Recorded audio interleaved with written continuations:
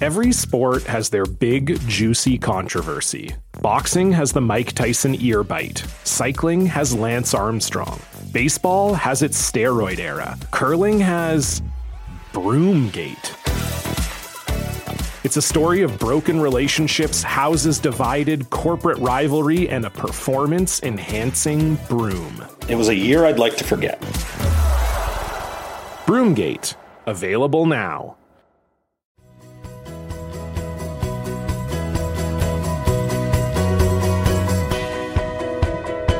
Listen to the Inside Curling podcast ad-free on Amazon Music, included with Prime.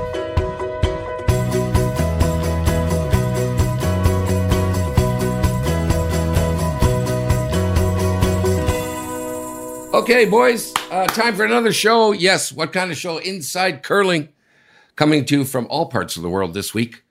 Kevin is over in Korea. Warren wakes up each morning wondering, where am I? No, you don't. We like to dig Warren a little bit about his age. Warren's in BC, of course, and I'm in Sudbury. Warren, the home of the great Rusty Tate. I bet you remember Rusty from back in the day. I played against him in the Brier. See, I knew you would know that. I'm trying to stump Warren with great curlers. He knows every freaking... He was playing with Chucker Ross. There you go. I was going to mention, you took the words out of my mouth because I caddied for Chucker Ross and Rusty Tate. They were both fantastic golfers at the Idlewild. We thank everybody for joining us. And, of course, we thank all of our sponsors who make this happen each and every week. We couldn't do it without Sports Interaction, who brings you what's happening around the curling world. Nestle Boost, the sponsor of Mailbag. Coyote Tractor is our Hot Rock Topics session. And Goldline, who brings you In the House. And we've got a guest. And our new sponsor, Hearing Life, who sponsors What Are You Hearing? Also, we've reached the big time, fellas. If you happen to be driving down Yonge Street, okay, in Toronto, I think it was Yonge and Dundas, okay, the most popular intersection in Canada for sure. And if you would have looked up, way up, as the Friendly Giant used to say, I saw the Inside Curling logo on a big billboard. Unbelievable, fella. We've reached the big time, you know. I've had my name in lights, but they were underneath sirens in a police car, you know. So anyway, that was kind of cool. It's Amazon who's gotten involved, and our Inside Curling is now available on Amazon. If you want to listen to the shows ad-free, you can do it through Amazon. So I was proud. You know, if not for me, you guys were nowhere. Okay, we're nowhere. Without you, Jim, we're nothing. I know. Of course, that's our two World Curling Hall of Famers, Kevin Martin and Warren Hansen, who do this each and every week. We got a great show. In the house, we've got Glenn Howard. I think I read, when you read his stats, 4-time world champion, which means, of course, 4 Brier champions, many, many appearances, multi-time winner at the provincial level. Is he the most decorated guy, Kev? I know you're there with Glenn. He's there coaching Brent Lang and Jennifer Jones in the mixed doubles. Do you guys ever go toe-to-toe? Going, oh, yeah? I got one more than you. You know, how far back do you have to go so you guys can win the medal championships? Oh, we don't do much of that. No, Glenn and I get along great, but he has won a ton of stuff over the years and so many Bonspiels, and he's been to I don't even know how many Briers. It's got to be close to 20, and he's an impressive curler. And the thing that separates, like I was ready to retire when I think I was 48 when I retired. He's not retired yet. So right. So that's amazing to be able to continue to play and love the game and compete at the highest level seemingly forever. And I remember one very big game between the two of you. You remember that one? Which one? That would be the one to determine who is going to go to the Olympics in Vancouver. That was a good game in Edmonton. That was minus 52 degrees. Huge game. 14,000 people in the building, and it was a great game. Both teams played fantastic. Yeah, I was there. Warren, when you were running Curling Canada and all their events, was he one of your go-to guys, Warren, when you were looking at curling and the growth of it? And should he be one of the go-to guys now with this new association that's coming up to get guys at the table, as we've heard? I think without question. I mean, he's gone through so many eras, really, as a top-level player, and his wisdom and knowledge from all that, I think, is invaluable. So, you know, I hope that they are consulting people like Glenn Kevin would be another one who have been there and played for over so many years, can often see things that other people can't. So I hope they're doing that. Right on. Rest of the show, we got mailbag. We're going to talk about some access to the mixed doubles. What's happening around the curling world. Those mixed doubles are happening in Korea. And, of course, Kevin is there. We're going to get your update, Kev, on everything. I know you love mixed doubles, and so does Warren, and so do many other people. Happening at the same time in another venue in Korea is the World Seniors for men and women. Check in there and see what's going on so far. Also, an interesting event was completed this past weekend in Saskatoon, Toontown. It's called the Best of the West, which was a championship for the next gen players from the 4 Western provinces. We're going to tell you what's happening there. Hot Rock Topics.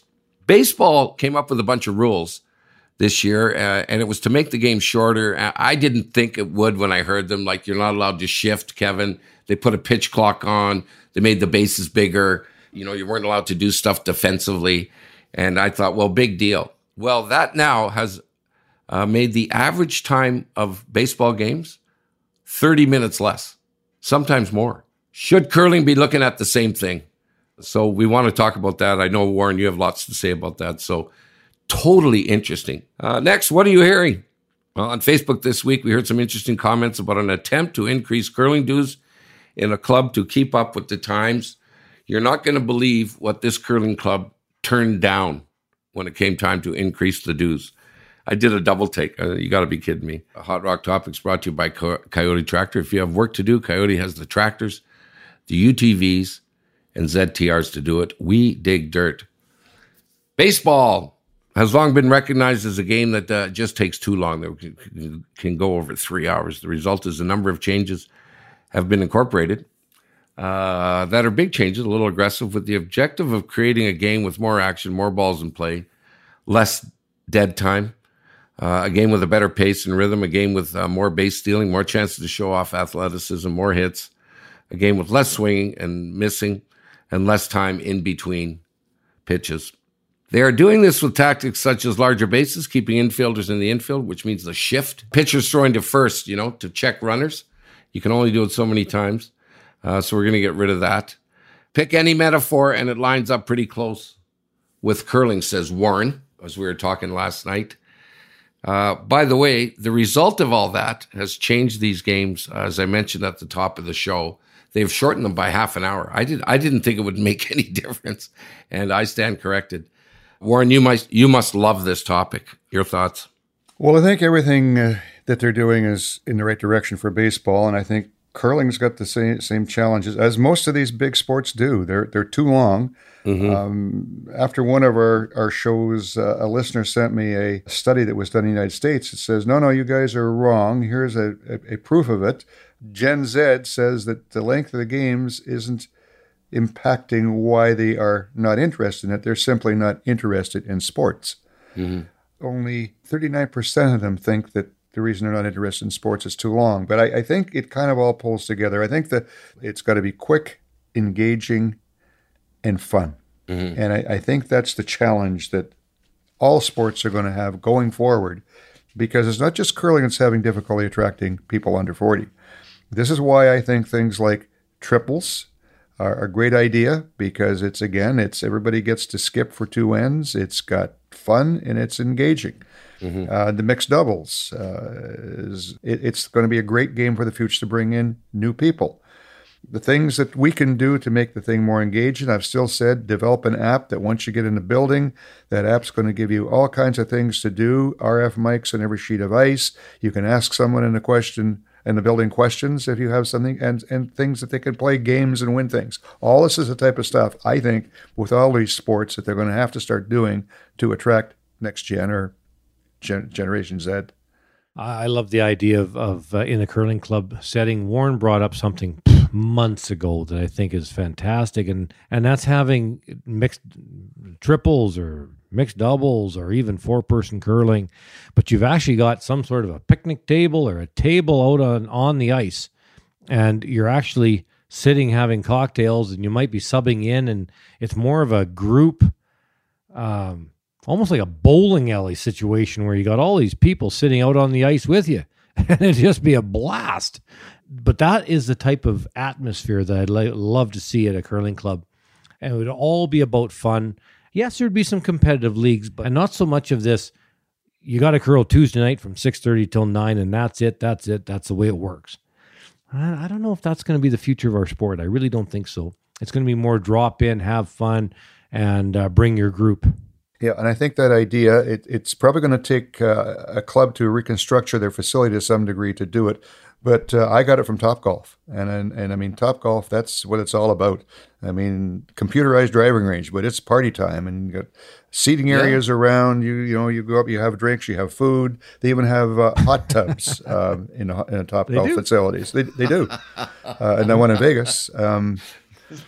So that's the idea. I mean, Topgolf has hit this number there. I mean, every time you go near one of those facilities, and I've been in a couple of them, they're packed with people. I'm a member of Topgolf, so I go there lots, and it's so much fun. But where we were at, the tee box where Sean and I were at, you're at kind of the same drinking area and eating area with the group next to you. There's a bunch of people. Turned out they were from Saskatchewan. Well, who would have dreamt? But anyway, but you're right there. So we start talking and having drinks, and before you know it, like we're just having a blast all together. There's about, I think, 6 of them, and there's 2 of us, and we're kind of a group.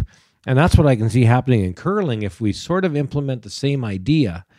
And yes, like we're playing golf too, but that's kind of secondary to the fun part. Yeah, you could look at 3 things that, when people play tennis, as amateurs or as seniors or for fun, it's a hard game to play to get a flow with it in tennis because, you got to get the balls. There's no ball boys. And I can't help but think that's how pickleball was invented, let's make it easier. Let's make it slower, the ball.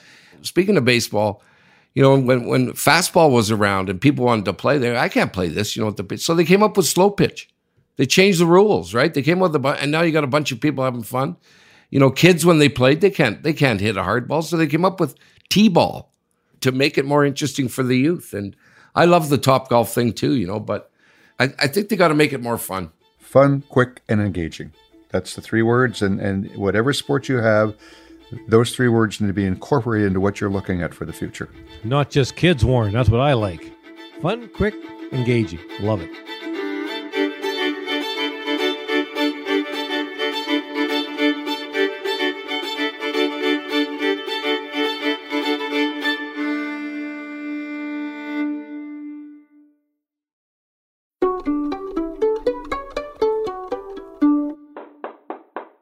In the house, brought to you by Goldline Curling. Goldline Curling equipment can be found in pro shops and curling stores all around the world. Plus, there are retail stores in Calgary, London, Scarborough, Mississauga, and 2 stores in Ottawa. Goldline can be found at every Grand Slam of curling event and online anytime at goldlinecurling.com. He almost interrupted my intro. The reason he's knocking so much is people have stopped letting him in, okay? But we're good. We're joined by the one and only Glenn Howard. How are you, Glenn? I'm great, thanks, Jimmy. I'm having a great time here in Korea, and good to see you, buddy. It's been a long time. Kevin, of course, right? He was so serious. Would never come to the patch, okay, ever between games. And Glenn would pop in between ends when he was playing. It was beautiful, yeah. I had to see my buddy. Yeah, exactly. Yeah, exactly. And you were always so kind to jump on the mic. I was looking at your stats, okay? You're probably, let's call you 6 feet, 195 pounds. But if you put all the medals on that you've won, you're 340 pounds, okay? Obviously, 4 Briers, 4 world championships, 7 provincial titles in a row. I think 17 is that what I read? 17 or 18 provincial titles? Provincials, yeah, 19 maybe, 18, 19. I don't know, something like that. I don't know, 18. I don't know. I can't remember. Don't know. Well, sure. We give it to charity. Let's make it 25. Yeah, there we go. So what a career! But you didn't want to get out of it completely. You're over in Gagnon. Am I pronouncing that right, Warren? Gagnon. It's French. No, it's French. Gagnon. Okay. You're a coach now. Yes. Tell us about your team. Okay, you're over there with Brent and of course Jennifer. What's going on? How are they doing? Well, it was funny, Jimmy. It kind of came out of the blue when Brent Lang and Jennifer Jones won the Canadian Championship, mixed doubles championship in Sudbury a month or so ago. On the way home, they gave me a call and said, "We're looking for a coach. Would you love to come over and take the job?" And I literally, I said yes right away. I said I couldn't believe it. I've gotten to know Jennifer. I knew Jennifer quite a bit, but then I coached her ladies team this year, which was awesome. And then, as you know, Brent Lang and I go back. We curled like 10 years together, won a couple of world championships together. Right. So I think they knew what they were getting, and I couldn't say no to that opportunity. It's an opportunity of a lifetime to come over and coach the two of them. Super fun. I'm learning on the fly, to be honest with you, and what an event. I think mixed doubles is fantastic. It's so exciting to watch. It's been a blast to coach. It's our future, and the excitement is incredible. Loved every minute of it so far. Did you have a bunch of coaches along the way, Glenn, when you played? I mean, we just banged off all your stats, so you must go back 150 years when you started winning. Here's the ironic part. I've never had a coach in my life. Oh, wow. Honest to God. My father got my brother and I into the game back in the day. He taught us the technical part, and we kind of learned on the fly, Russ and I, and never really had a coach. You've had like a team manager, but never a coach, and I wish I did. So many things I think I could have learned even earlier. I think that's the beauty of our game today. You've got so many knowledgeable coaches that are helping teams along the way, which I think is super impressive and it's needed. Mm-hmm. I didn't have that. We kind of learned on the fly, which is not great, but it was the way it was. When you look at it, Glenn, you just say it's needed, and yet you never had a coach. When you look at these teams today, what do you think they do need? There's a little bit of everything. I think today's game now, one person, one coach can't fill the bill. You need a technical, you need sports psych, you need nutrition, you need physical. You see it in the game today, and you see the product. Like, the product is the best it's ever been. It's absolutely incredible. And I think it's because of the great coaching that we have across the world.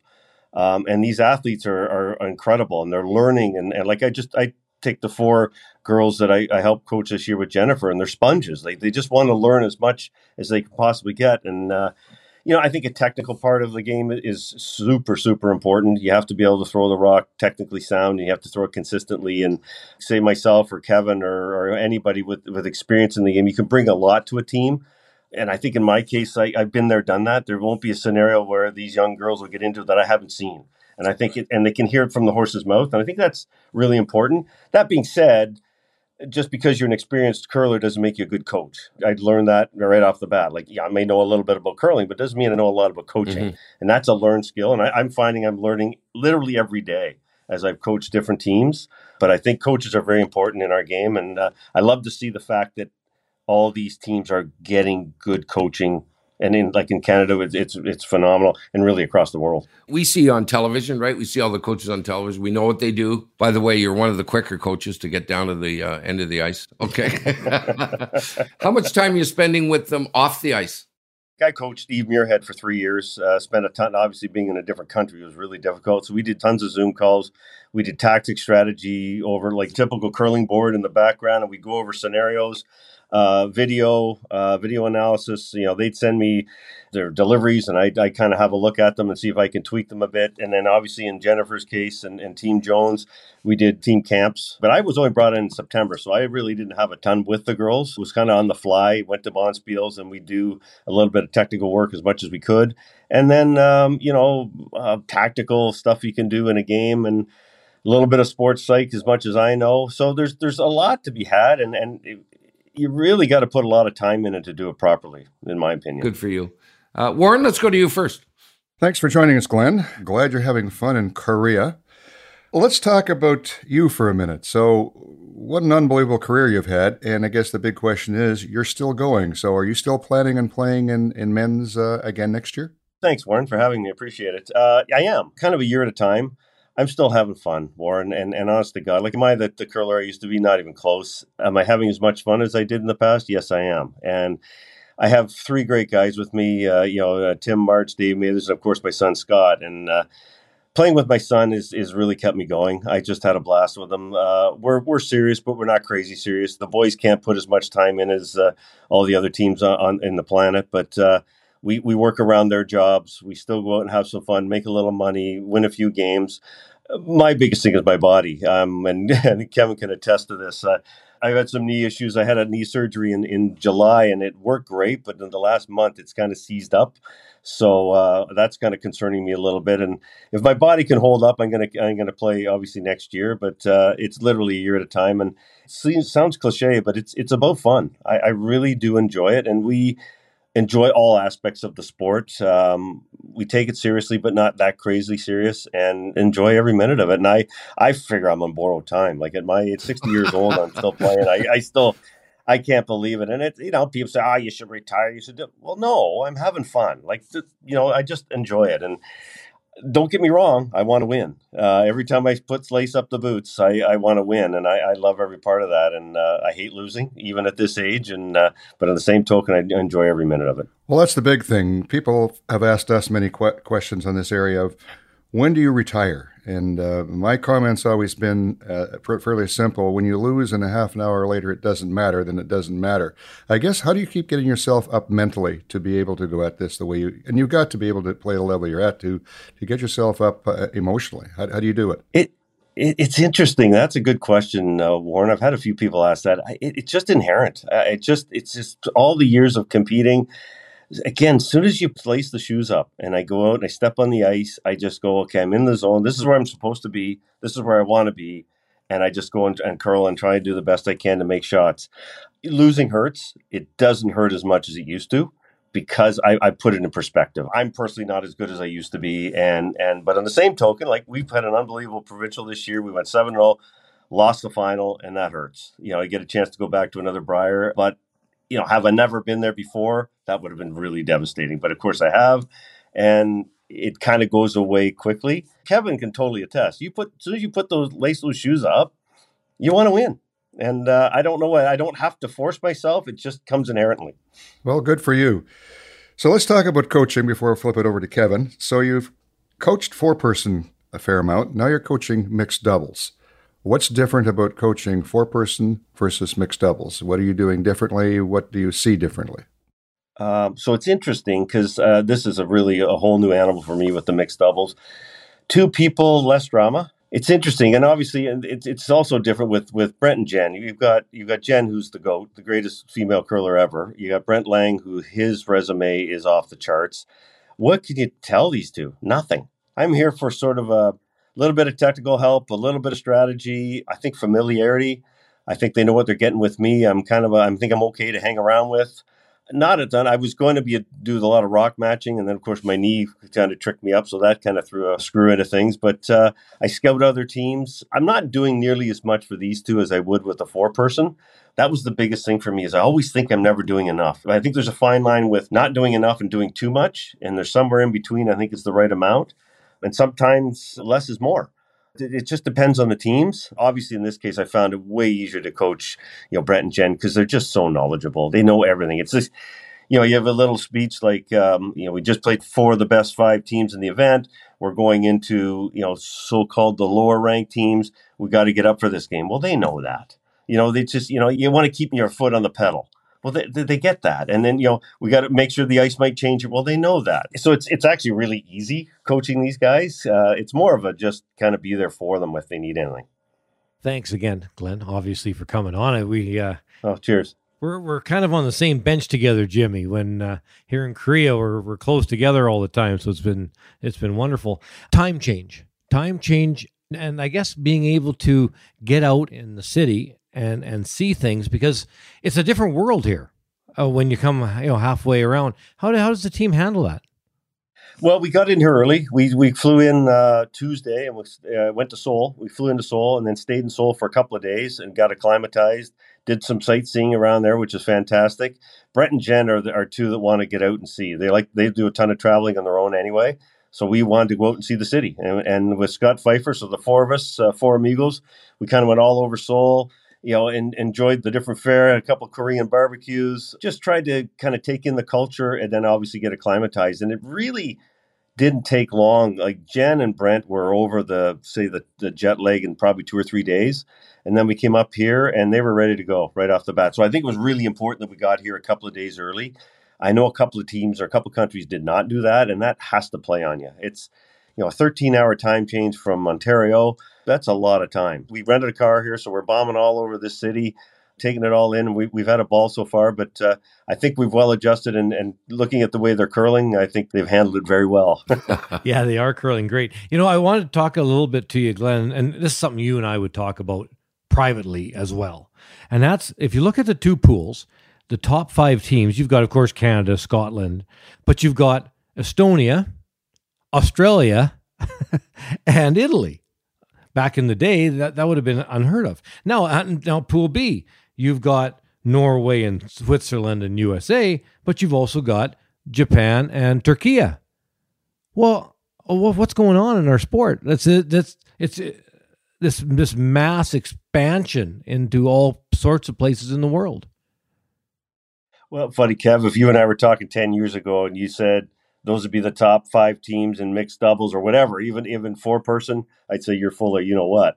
Obviously, it's fantastic, Kevin, to see the parity across the world. I love to see the fact that these other countries are so good and so fast. Like Estonia, I even talked to people at home. I said, we lost a tough game to Estonia. And they're going, Estonia? Like, are you kidding? I said, they are bloody good. Like, they're really good curlers.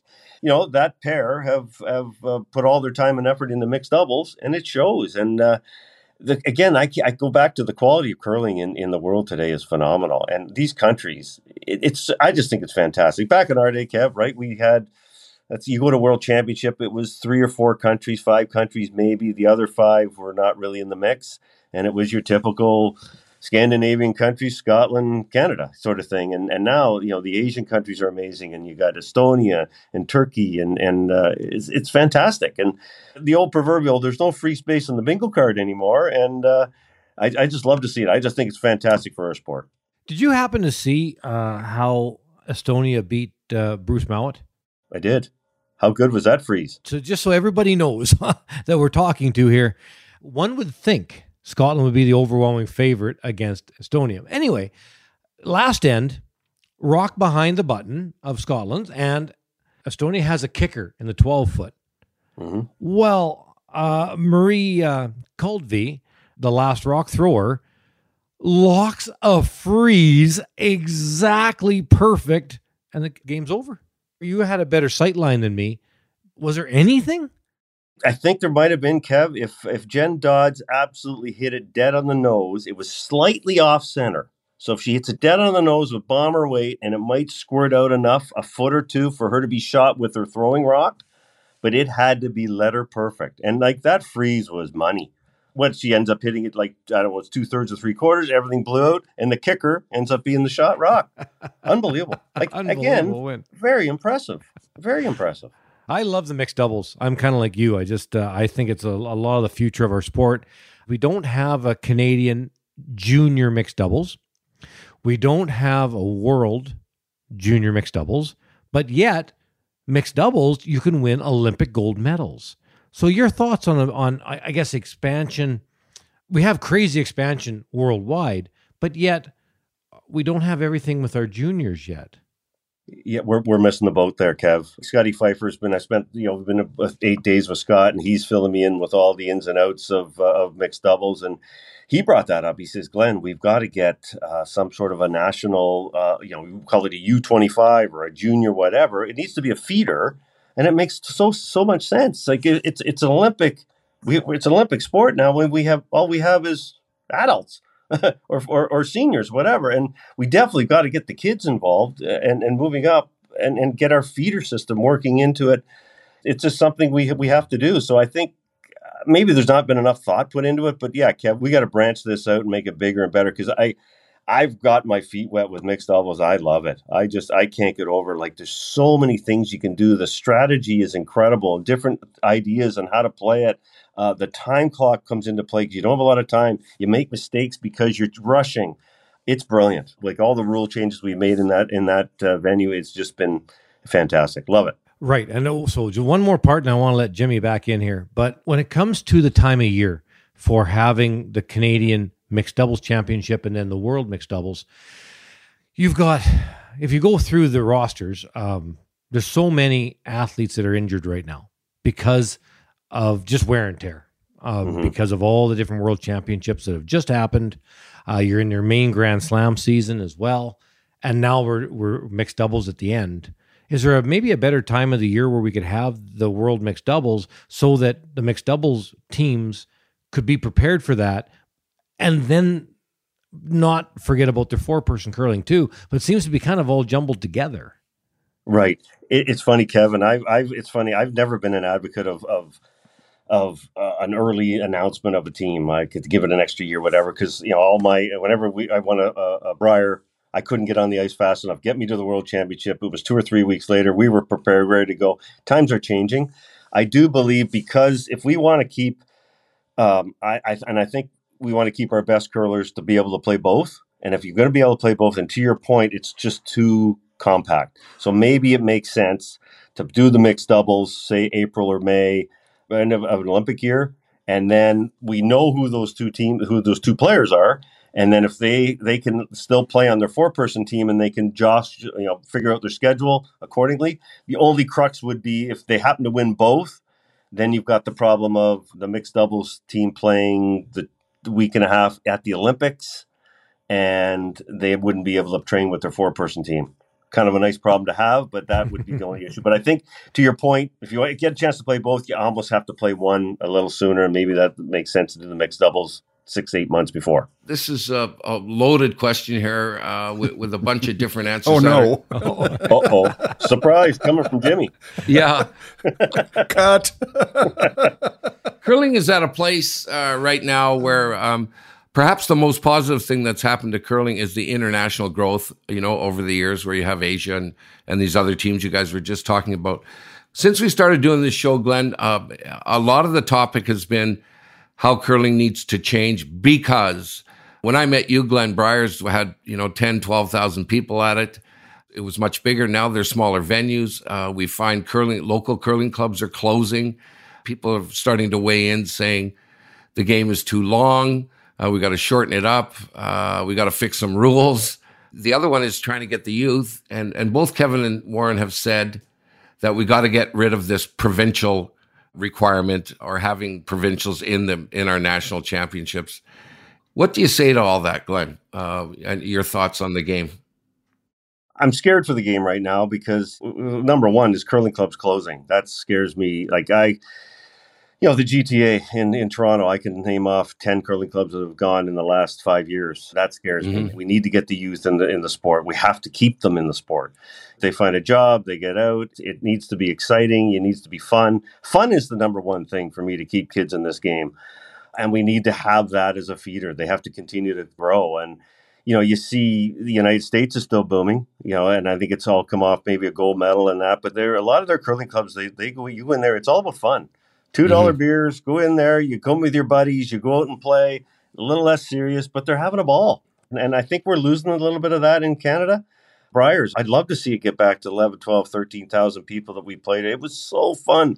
I don't know what the answer is, Jimmy. And then, of course, when it comes to provincial representation, what we have to decide is what's our purpose? What is our purpose for running a Brier? What's our purpose for running the Canada Cup? Is the purpose of our Brier to get the best team in our country to represent us at the Worlds? If that's the case, then we should always have the best teams in the Brier. Okay? And that's not through provincial representation, because that's just never the case. If it isn't, if it's all about making money and I don't know what the whole end is, then that's a whole different animal. And they have to make money. I get it. Curling Canada has to make money off the Brier and Scotties, or all these programs aren't going to be funded. I don't love where it's at right now, but I don't really know the answer. You blow it up and no. So my worry there is if you have no provincial representation, you have, say, whatever, the top 12 teams in the country, men and women, and there's no provincial representation, will we have less people going to these events because they like the fact that it's Ontario versus Alberta as opposed to Howard versus Martin? I don't know. It is a problem, and it's we've got to come up with some solutions because I don't like the way the game is going that way. We're losing kids, we're losing curling clubs, and we're losing bums and seats. It's a tough one, Jimmy, and I don't know whether there's a real magic pill to figure that out. I don't know. Length of game, Glenn? I was always a big advocate of going back to 8 ends, and I might have been because I don't want to personally don't want to be out the ice that long. I think that was I don't hate 10, but I'm okay with 8 ends. I'm okay to go back to that. The ice conditions are great. Sometimes way back in the day you had to break the ice in, so you didn't mind burning a couple ends. But the ice is so good now. I think 8's enough. TV is a big part of our sport, and if TV thinks that maybe we should go to 8 ends because they want to shorten it, maybe that's the move. But then they have less commercial time. So I don't know what that's all about. I don't hate 10 either. Like, I have no problem playing 10 ends. Sometimes I feel when I'm playing, I've got a better chance of winning if we go a couple ends, and that's just from a personal perspective. But maybe the game's too long with 10. 10 ends is good if you're losing after 8. Your knee like 6 now. That's right. That's exactly. So true. 6 ends and no practice rocks. I'm good to go. Glenn, listen, of all the things you've won and you've been recognized, I cannot figure out how you made it into the Penetanguishene Sports Hall of Fame. Okay. I don't know how you got in there. Okay. It must have gone down to a final vote. They probably had to count the ballots twice. More importantly is, how do you know that I'm in the Penetanguishene? I've known you guys a long time, man. I'm from Ontario. You've got to be a happy guy today. What a win by the Leafs. Oh, buddy, you have no idea. That was unbelievable. 4-1, I'm thinking, okay, come on out and do a decent job in the third period. Make it look like we're going to, have a good shot at Game 5, and the boys pulled it off. The question is, can we finish this thing off and go to round 2? It's been too long. Well, if they don't do it, you may get a job as a coach, coaching the Leafs. The GM and coach will both be gone, I think. And Dubas, I think they're in trouble if they don't get it round 2. But, oh, my God. It's been a long time, buddy. Believe. You got to believe. Glenn Howard's been our guest. Thank you. And you too, Kevin, for getting up, or not getting, I guess staying up. Huh? Staying up.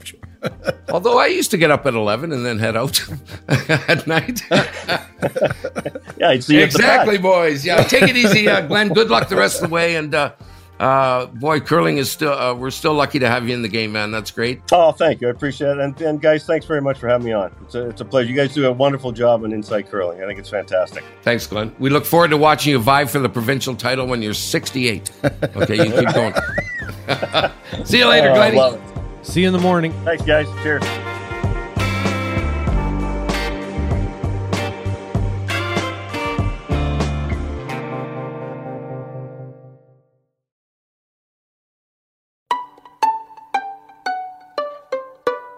Okay, let's whip along the rest of the show. Thanks a lot, Glenn. Isn't he good, Kevin? Glenn Howard? Such a good spokesperson, huh? What an ambassador for our sport. Absolutely. I just love it when Glenn and I get a minute to just by ourselves and be able to talk about curling. It's just, he's such a smart guy when it comes to our sport and the growth of it and where it's going. And we have some great discussions.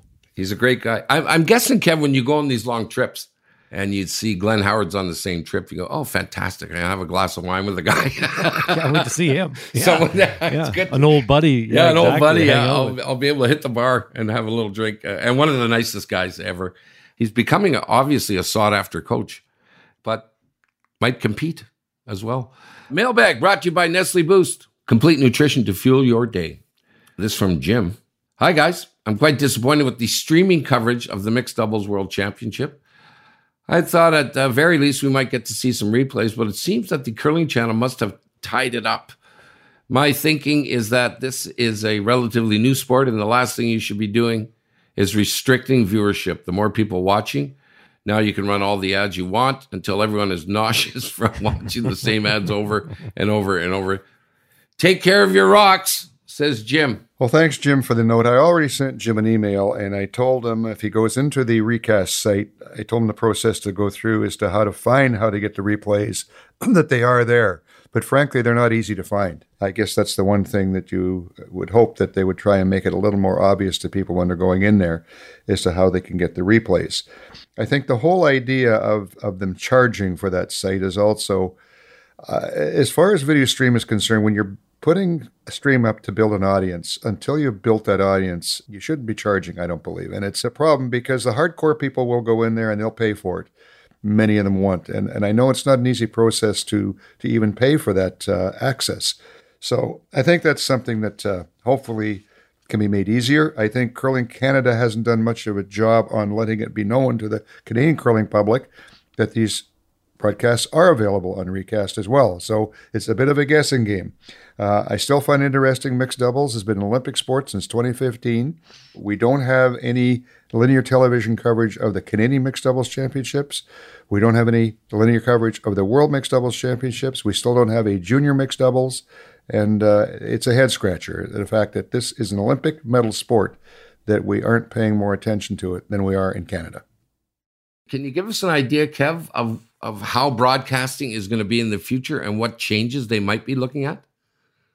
Well, in the future, one never knows the future, but what's happening right now is that when it came to Sandviken for the women's worlds and Ottawa for the men's worlds, we actually had 8 commentators, and we're covering 3 or 4 sheets every single game. So there's lots of coverage, lots of countries buying the feed, and we have different ways of covering the game. You have full broadcast, like we're fairly used to seeing on Sportsnet and TSN in Canada, like that.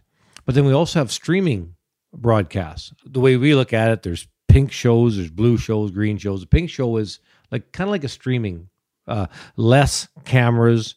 Now, I'm not sure if Jim was talking about replays as far as replaying a shot or the ability to replay a game. A show. I'll tell you why, is that when it comes to the blue show, which is a full production, there are updates, there are replays, highlights, the whole package. When it comes to the pink show, there are no updates, there are no replays. But if you watch a blue show, which is a full production show, it's kind of like you'd see on Sportsnet or TSN. So, it is slightly different as far as the level of the coverage. So you're asking me in the future what it's going to be like. I was talking to one of the cameramen that do a ton of curling. We call him Stino, really good cameraman. He's been around the game forever. And it just keeps expanding. We talk about how more and more countries are getting into curling and how many more countries are picking up the feed. So we need more and more sheets being covered. So that's, so what's the future going to be? Well, probably kind of like Olympic coverage where every sheet is covered either by a full broadcast or by a stream. So that's kind of where it's going, I think, is it's just expanding really well worldwide. Kevin, you are 13 hours ahead. Don't fall asleep. You've got more work to do. What's happening around the curling world is brought to you by Sports Interaction. You want to bet? You can do it at Sports Interaction. Get in on the action and make a play at Sports Interaction. You got to be 19 years old to play, and we want you to play responsibly. The World Mixed Doubles, Kev, we've heard from Glenn Howard. We know by now what's going on there. You're there. Bring us up to speed on what's happening. In Canada and the U.S., the feed's not being picked up. So the way to watch it is through Recast in the 2 countries. Okay. So 2 pools of 10, top 3 in each pool. The top team in each pool go to the semifinals, overlapping 2 against 3, play in the quarterfinals. Winners play the 1 and 2 seeds in the semis, carry on to a gold, silver, and bronze medals, okay? So in Pool A, where we sit now is after 6 games, top 5 teams, really these are the teams that still have a chance of getting in the playoffs. Canada, Estonia, Scotland, Australia, and Italy. Canada and Estonia at 5-1, leading the pack. Now, Estonia beat Canada, so they're in first place. Canada's in second. Scotland, Australia are at 4-2, and Italy at 3-3. Canada plays Denmark, Hungary, Korea, all people out of the playoffs.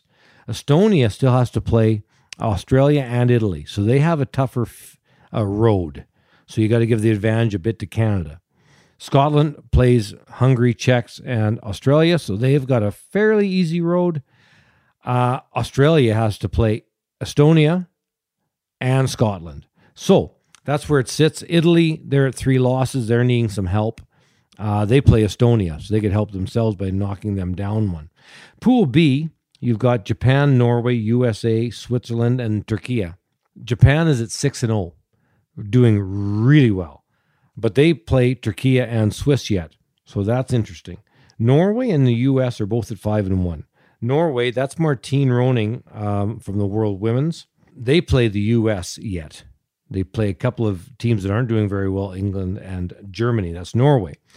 The USA, they play Turkey as well as Norway. So that's, of course, Corey Dropkin and Corey Tisi. Switzerland and Turkey at 4-2. So they are all in the mix. It's just some countries that are pretty interesting between Estonia, Australia, Italy, Turkey, and Japan. 5 of the 10 are countries that just a few years ago you would never have thought they'd be at the top. To me, that's really interesting as to how things are shaking out here in Korea. The buildings. So when you walk around the old Olympic Park, it was 2018 when the Olympics were here, and the buildings are fantastic, and the area is gorgeous and big. Complexes were built for the Olympics. We're living in the curling facility, and it's in great shape. They really look after it. And then I was in the hockey building. That's where the seniors is taking place. Same thing, immaculate, just kept perfect. You know, it's really nice to see these Olympic buildings being used and being kept really, really nice, which is fantastic for the area and for all the kids that are playing in all these various sports. Right. Warren, there's another event at the same time, the World Seniors Championship. Before you give us an update there, Warren, how is it decided which countries get to host these events? Well, the World Curling Federation accepts bids from them, and I think from that point they try to determine which is the best site in any given year. I know in many cases that they're having some challenges right now to find countries to host a lot of these smaller events. So if people are listening out there and you might be interested in hosting a World Mixed or a World Seniors, you should contact the WCF and show some interest. The one exception to that would be the men's and women's Worlds. And because of an agreement that they have with Curling Canada, they alternate. 1 year the men's is in Canada, the other year the women's is, and the year in between those two events also go to other areas in the world who can bid on them.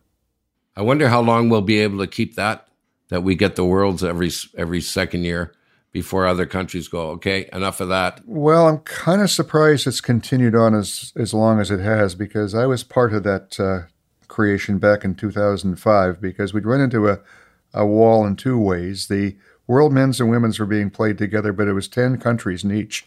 And there was huge pressure to increase the number of countries, which, of course, you couldn't do it with more than 10. The other problem was that Ford of Canada was a sponsor of the World Men's and Women's Championship, and the event was only at that point in time probably in Canada 1 in every 3 years. So Ford kind of indicated clearly that if the event wasn't going to be in Canada more than 1 in every 3 years, Ford of Canada was not going to continue as the sponsor. So that whole scheme of 1 year the women's is in Canada and the next year the men's is was created for the Ford sponsorship. Ford is gone, left as of 2017. So I'm not sure why it continues the way it is, but I would think, as you have suggested, it probably isn't going to be that way forever. Before you give us the update, Warren, the other obvious one is, why are these two events happening at the same time? Mixed doubles kind of came into the picture in around 2008 as a world championship, and kind of at that point in time, it was pretty loosey-goosey is how it was done, and there was usually about 40 countries in it. And so the World Federation thought by tacking it on to the World Seniors, there would at least be some spectators from that seniors event, which is very large, that may be part of the World Mixed Doubles, to pay attention to it. It would get some attention. I think we've gone beyond that. I know that they are looking at it, but it still is their opinion. By running the two events together, they now have a number of people there in some of these small areas, like Korea, where there will be some spectators from one event going to the other. So give us an update, Warren. What's happening at the World Seniors? Okay, so Canada is represented by Sherry Anderson and Howard Rajala. On the men's side, we'll take a look at that first. There's more teams than in the women's. So on the men's side, there's 3 groups, A, B, and C, with 8 teams in each group. Canada is in the A group. They're doing quite well. The top teams in the A group at the moment are Hungary at 5-0, Canada at 4-1, Czech Republic at 3-2. In the B group, Sweden is at 4-0, Germany's at 3-1, and Switzerland's at 3-1. Those are the ones at the top of the ladder at the moment. There's about 4 countries at 2-2 that are still very much probably in the running: Korea, Latvia, New Zealand, and England. In the C group, at the top is the United States. They're at 5-0. Ireland's at 4-1. Norway's at 3-1, and Australia at 3-2. and the balance of that group have 3 losses. So the playoff structure is not totally clear. From what I'm able to gather, it looks like 8 teams are going to qualify for the playoffs. So I would assume at the end of this round robin, the top 8 records will advance to the next round, and I believe that starts on Friday. Good golly, Miss Molly. That's the first time I heard Ireland is in this thing. I haven't heard that name in curling ever. Yeah, nice.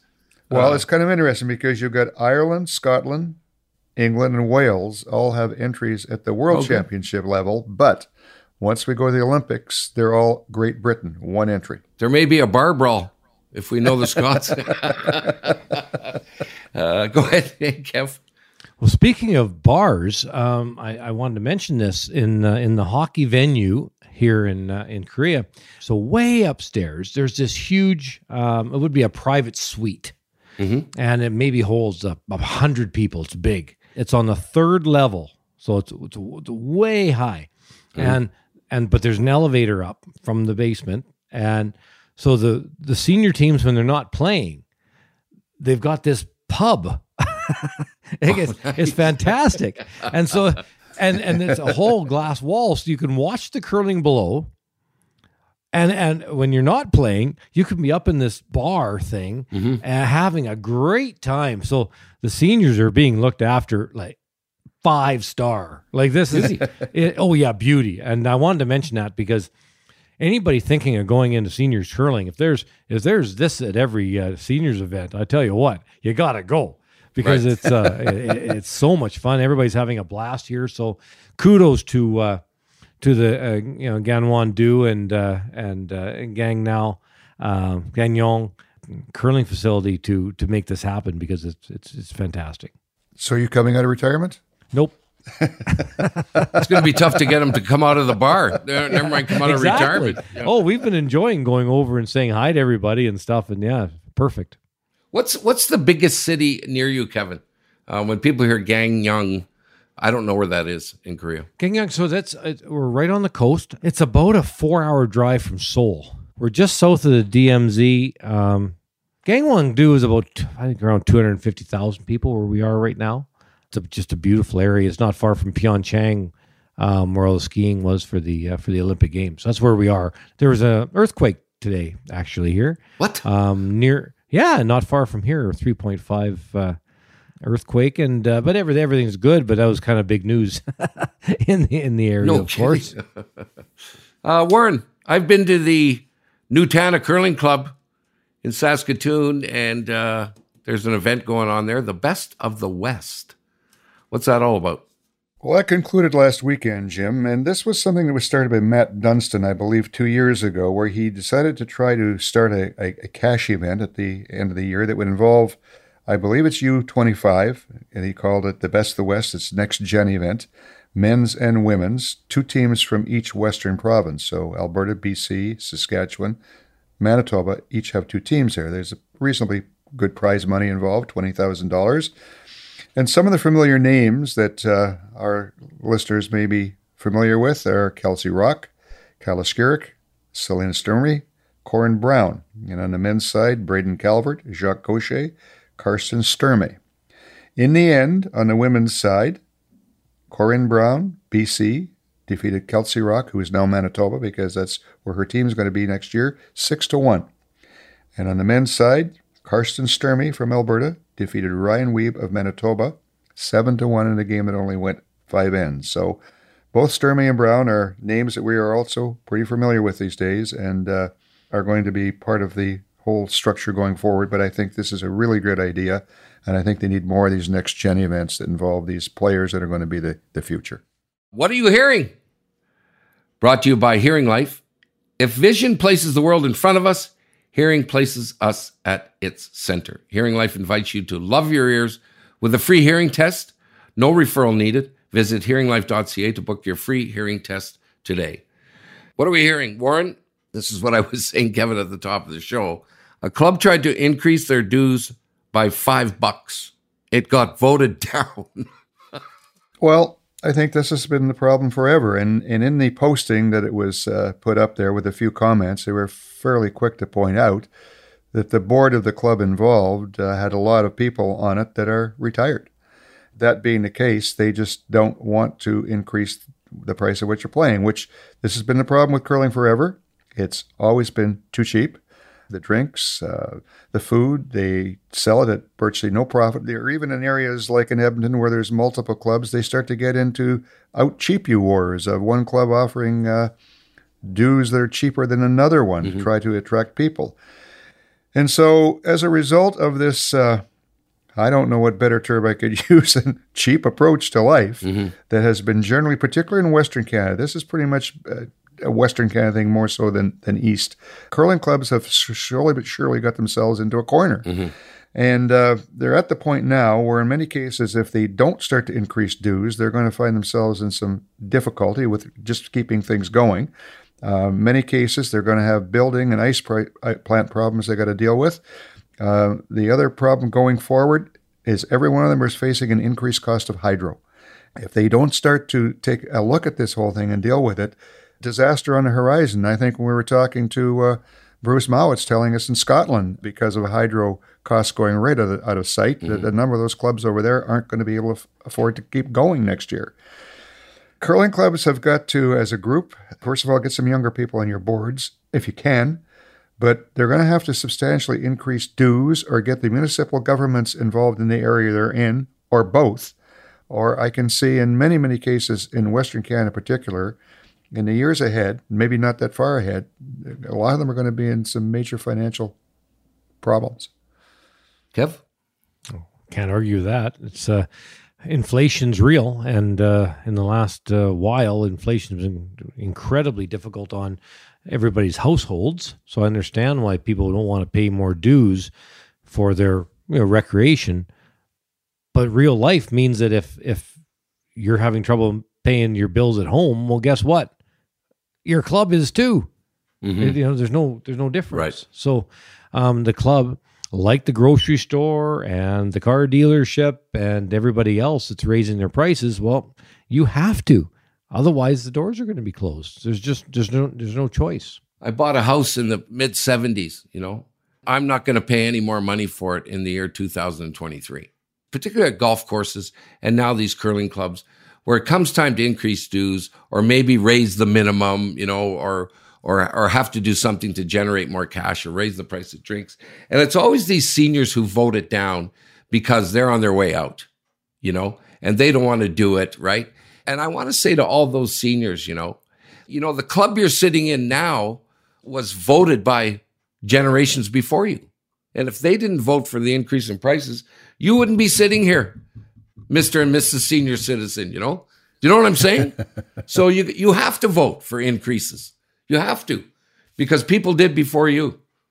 There you go. Well, and it's also the fact of changing how the whole game is being presented and how it's being offered, which is not in its current state attractive to enough people under the age of 40 to sustain this sport 10 years from now. And curling's not alone. They aren't the only one that still has the primary number of people involved that are over the age of probably 50. And golf's got the same challenges, although golf seems to the pandemic seems to have helped golf. I see a lot of younger people at driving range than I've ever seen before. And for whatever reason, they seem to be pulling people in. But golf has got to shorten everything up. They've got a whole bunch of rules they've got to change. Recreational golfers watch the PGA Tour, and then that's what they start doing, this whole business of pulling the pin and marking your putt 4 times and things, again, that just make everything too slow. So curling, they've all got the same challenge. Okay, well, let's look at it per month. They turned down an increase of 40 cents a month. You got to be joking. I've had enough.